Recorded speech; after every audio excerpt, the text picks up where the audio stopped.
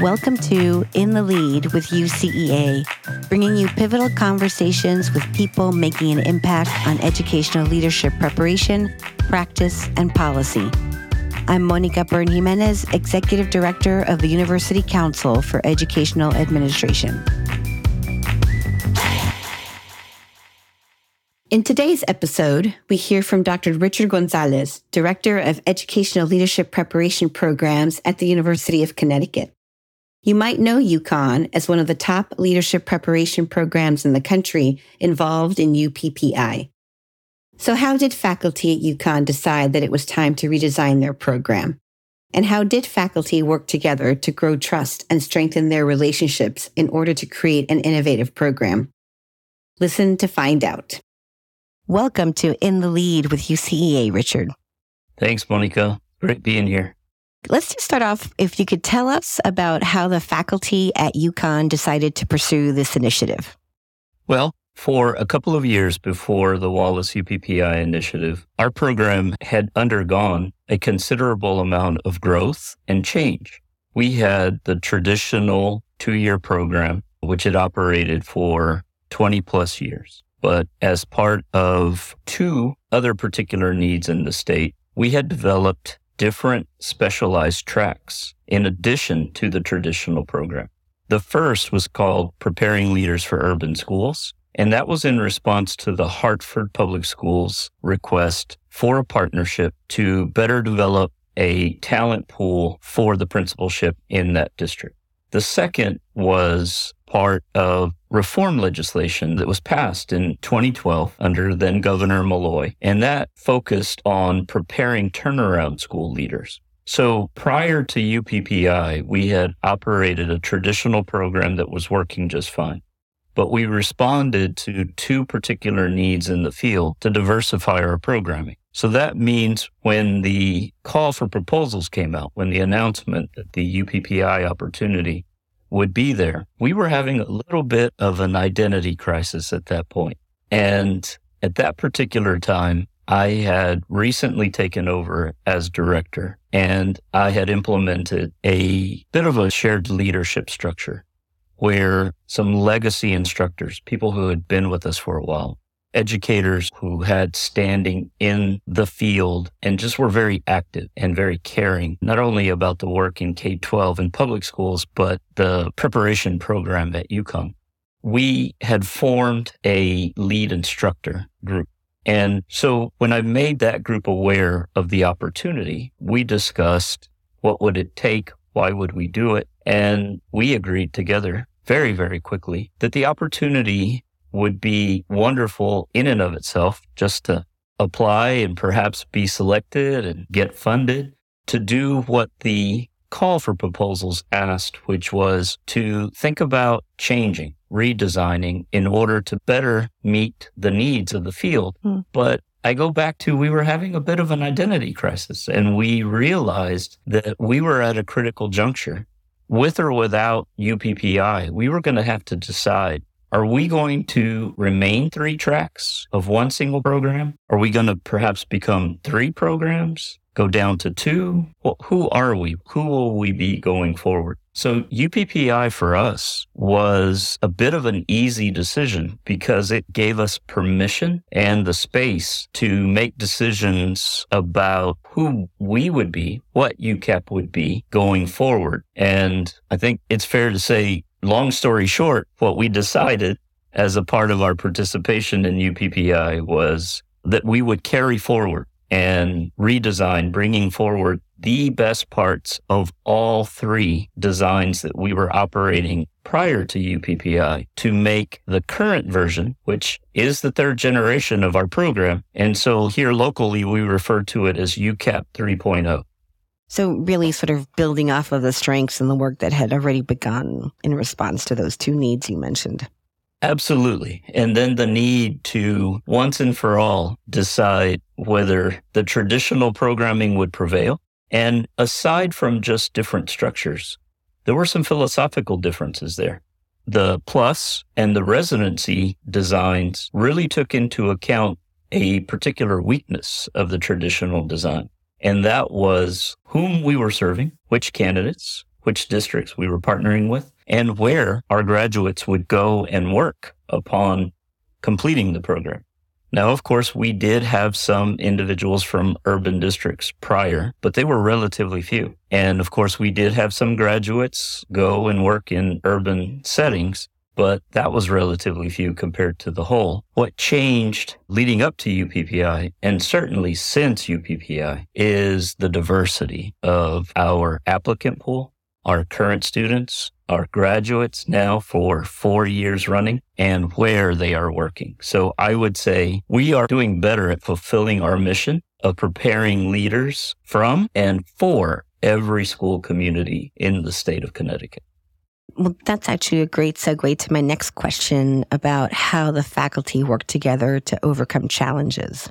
The best thing about having folks involved in the decision about whether to move forward is they're invested in the work early on. The initiative, once we were accepted into UPPI, and thus the challenge, and then the challenge to redesign. Where do you begin? What exactly will we change? What on a relative scale is broken? And I say on a relative scale because it's really important to note that in our story, we had been written about at that time recently by scholars and national reports for having been an innovative program and a program that used successful design features. We also had a very high graduation rate. We had a very high success rate on the certification exam.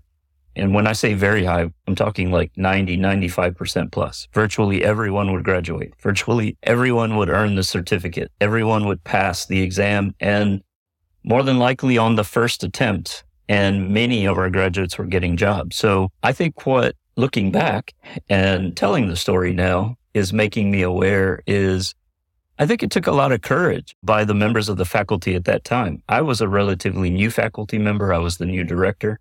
But if you're thinking about folks who, many of them had graduated from the program, many of them were alumni and represented the university, not only as members of the faculty, but graduates of the various programs and leaders in the field. I think it was a bold move for them to decide to support the change. So how did we overcome the challenges? UPPI was a bit structured by the Wallace Foundation in terms of giving us tasks to think about the work, to prepare the work. What I think the Institute for Learning out of Pittsburgh calls organizing for effort. So we did a self-study. That was one of the very first things that all participants in UPPI had to do. So we used the quality measures tool for leader preparation programs.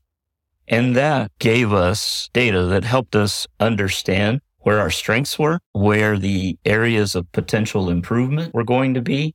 And from there, we prioritized in a very common sense way, like which ones will make the greatest difference? Which ones do we stand ready to do something about now? Which things, even though we would like to change now or get started, perhaps are going to require other things to change or be put in place before we get there.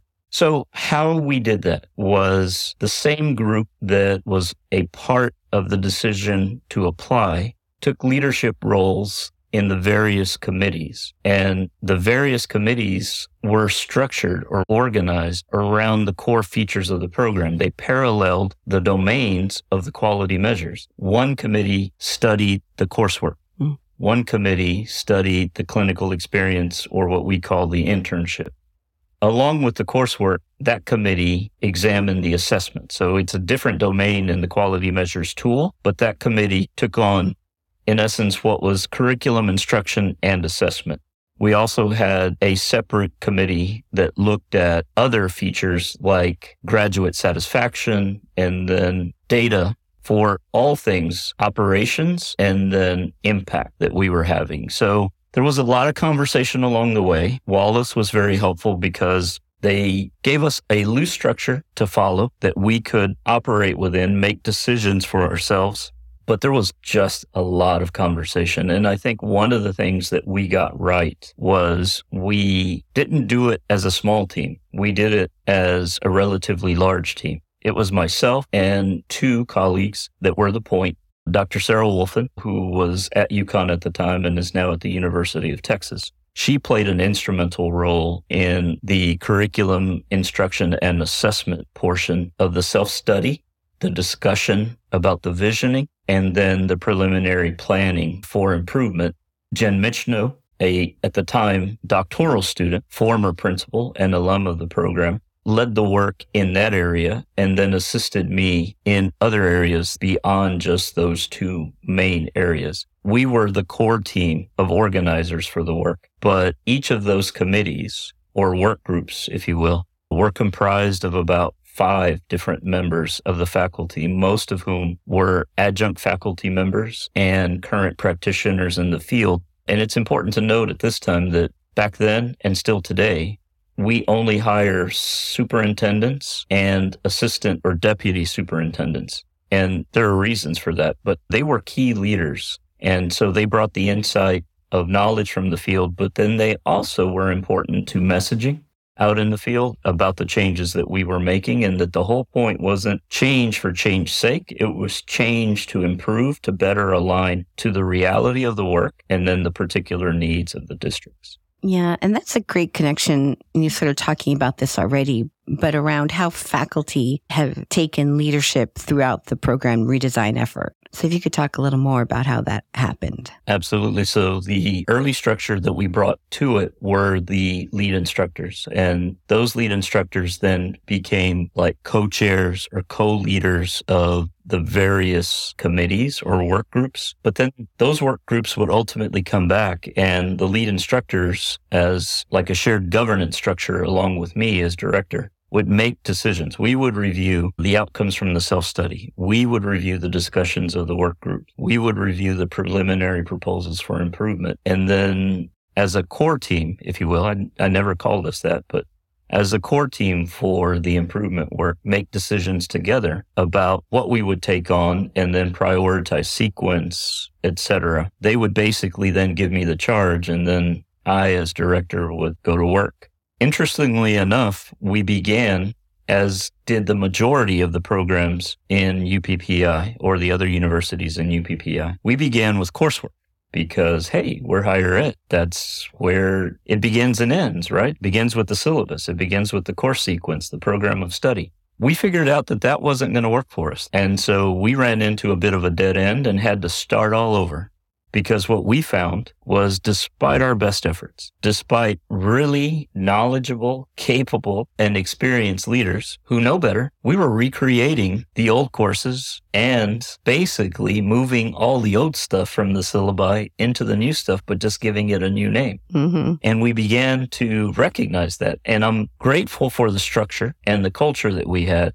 I don't think if we hadn't brought forward the existing leaders who were in place before UPPI and who had made that decision, I don't know that we would have had the rapport and the freedom to call out honestly what we saw. And so we had to have some difficult conversations about, is it me or is this just a repackaged version of the old, right? Mm-hmm. Because we said the new version would prioritize competencies and that the new coursework would aim to support the development of competencies, but all the assignments were the same. Mm-hmm. And if our initial read was that the old assignments were not producing competencies, how in the world would bringing them forward result in any real change? So that ended up being the key. We realized you can change course objectives, you can change readings, you can change a lot of things in the syllabus. But the one thing that is going to drive any significant change are going to be the assignments and the assessments.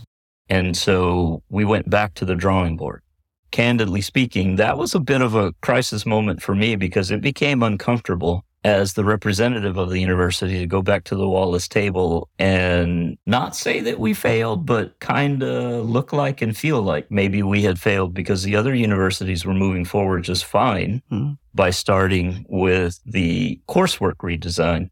But that didn't work for us. And so I had to admit it didn't work for us. And we're going to try something different, fingers crossed. And thankfully for us, that was a terrific decision because, again, I go back to very experienced K-12 educators around the table, including myself and the folks that were helping me co-lead it. We knew backwards design. We understood the idea that what gets assessed gets taught, right, in terms of curriculum and instruction follow. We knew that, of course, but yet we just stayed within the norms or the paradigm, the operating paradigm of higher ed of just build the syllabus first. Well, that didn't work. What we did was we started with assignments, and then we even realized the assignments are better, but it's still not quite what we had in mind. And so then that resulted in us trying out something totally different that we weren't aware that others were doing at the time. And to date, I don't know how common the practice is, but we did find an example where there were independent projects that students completed outside of the coursework as part of the internship. And lo and behold, surprise, we found two examples. One of those places happened to be with the institution that was mentoring us, the University of Illinois, Chicago. And Dr. Cosner and her colleagues have written about the importance of structuring assessments so that they help the candidate make sense of their own leadership journey and their own leadership learning, but that they rely on a very synchronized and coordinated decision-making structure and sequence of the courses and the clinical experiences to do leadership work in a way that helps the candidate prepare for the reality of the work. So credit to them, because as mentors, they never came in and said, hi, here's what we do. Just do what we do because we're excellent already. They didn't do that. They talked to us about their process for engaging in change. They allowed us to come to this decision on our own. And then when we were ready, they were like, we have some examples that we can show you. We ended up reviewing what they do and deciding that that wasn't going to be a great fit for us for a variety of reasons. No judgment. It was just their program is structured very differently than ours. Their candidates have different field experiences coming in and then during the time that they're with them. So there just wasn't going to be that same opportunity. So just replicating what was successful for them didn't make sense. However, we were able to benefit not only from the concept that they were good at, but they were able to really help us think through ideas for design, ideas for piloting that they had figured out through their own work. And today we have 4 project-based assessments, which we refer to inside the program as the core assessments. And they are aligned to the competencies that are prioritized by the state of Connecticut in our standards here locally, but they're pretty universal. But again, we undertook this together. We tried things together. We realized and we admitted honestly to one another,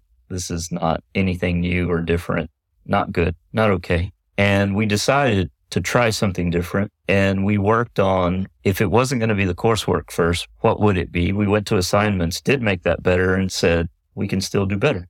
And once we finally arrived at the core assessments, that was great. The next major challenge that the faculty played a huge role in shaping was with our emphasis on equity, because we had, not by design, no one had ever decided, and there was no conversation or master plan that we would be race neutral or colorblind or any of that in our work. We were highly technical. We talked about issues, problem solving, school improvement. But we didn't really foreground equity in a way that we wanted to try to do in this redesign. And that was something that was done. It wasn't decided by me, anyone else, or a small group. Just like everything else we had done prior to that time, we decided this is something we want to be true in the redesign.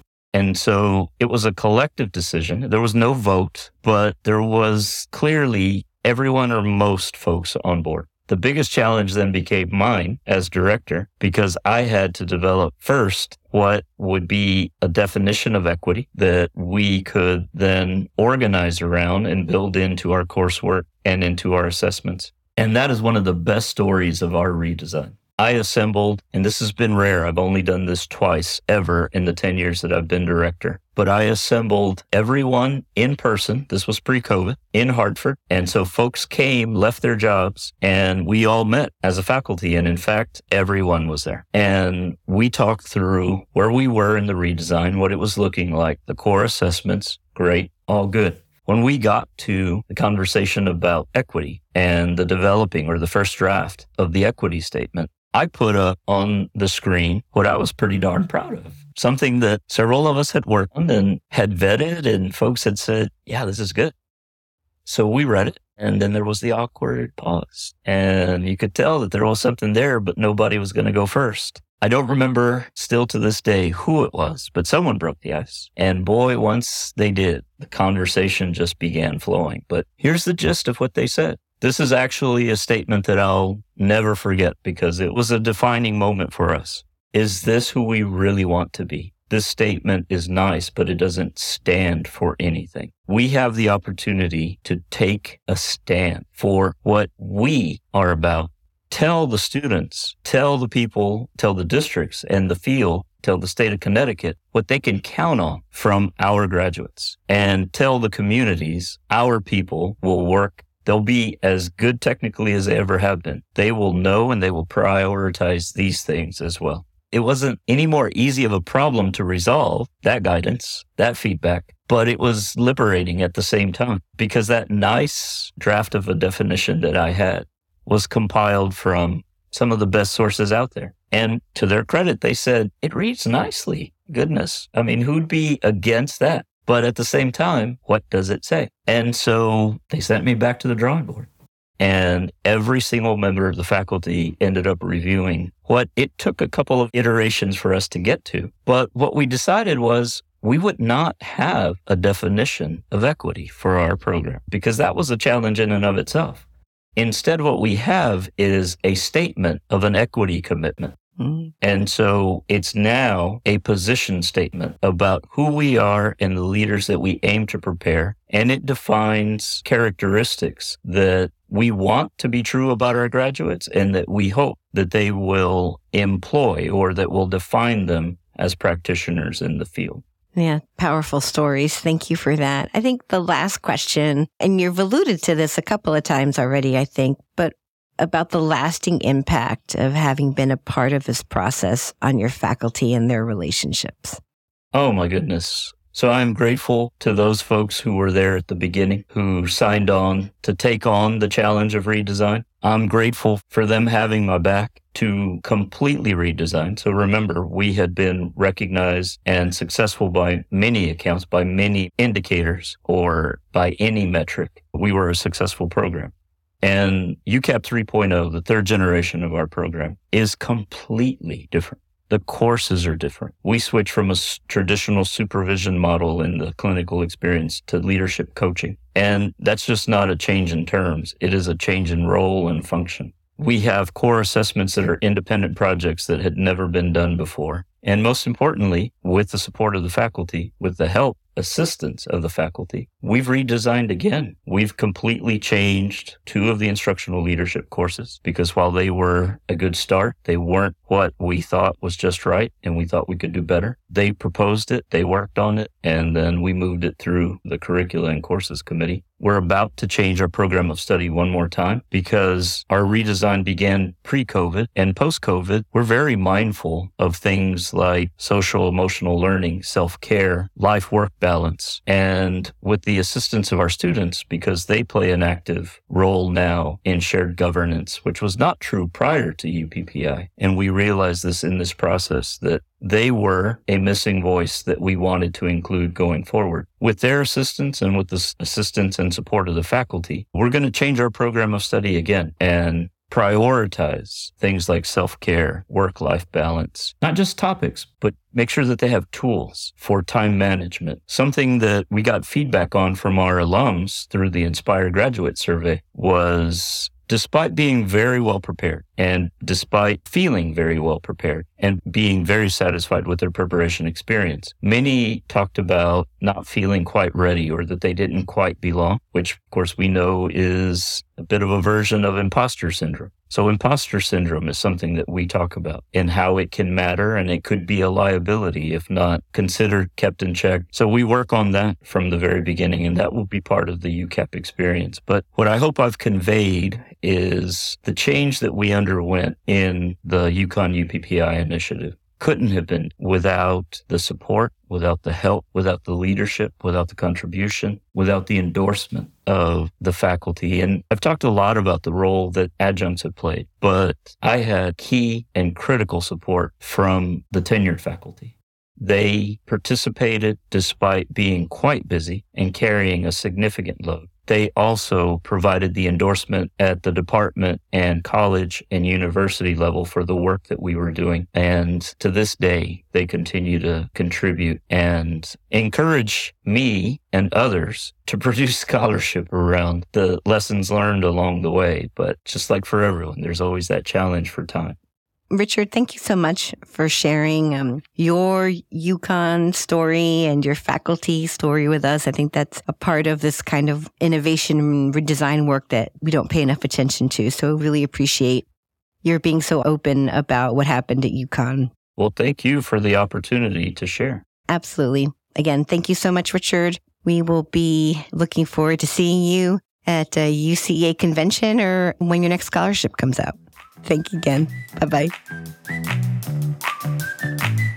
We'd like to thank the Wallace Foundation for their support of this podcast and you, our listeners, for your commitment to improving educational leadership and policy to create equitable, ethical, and socially just outcomes for each child.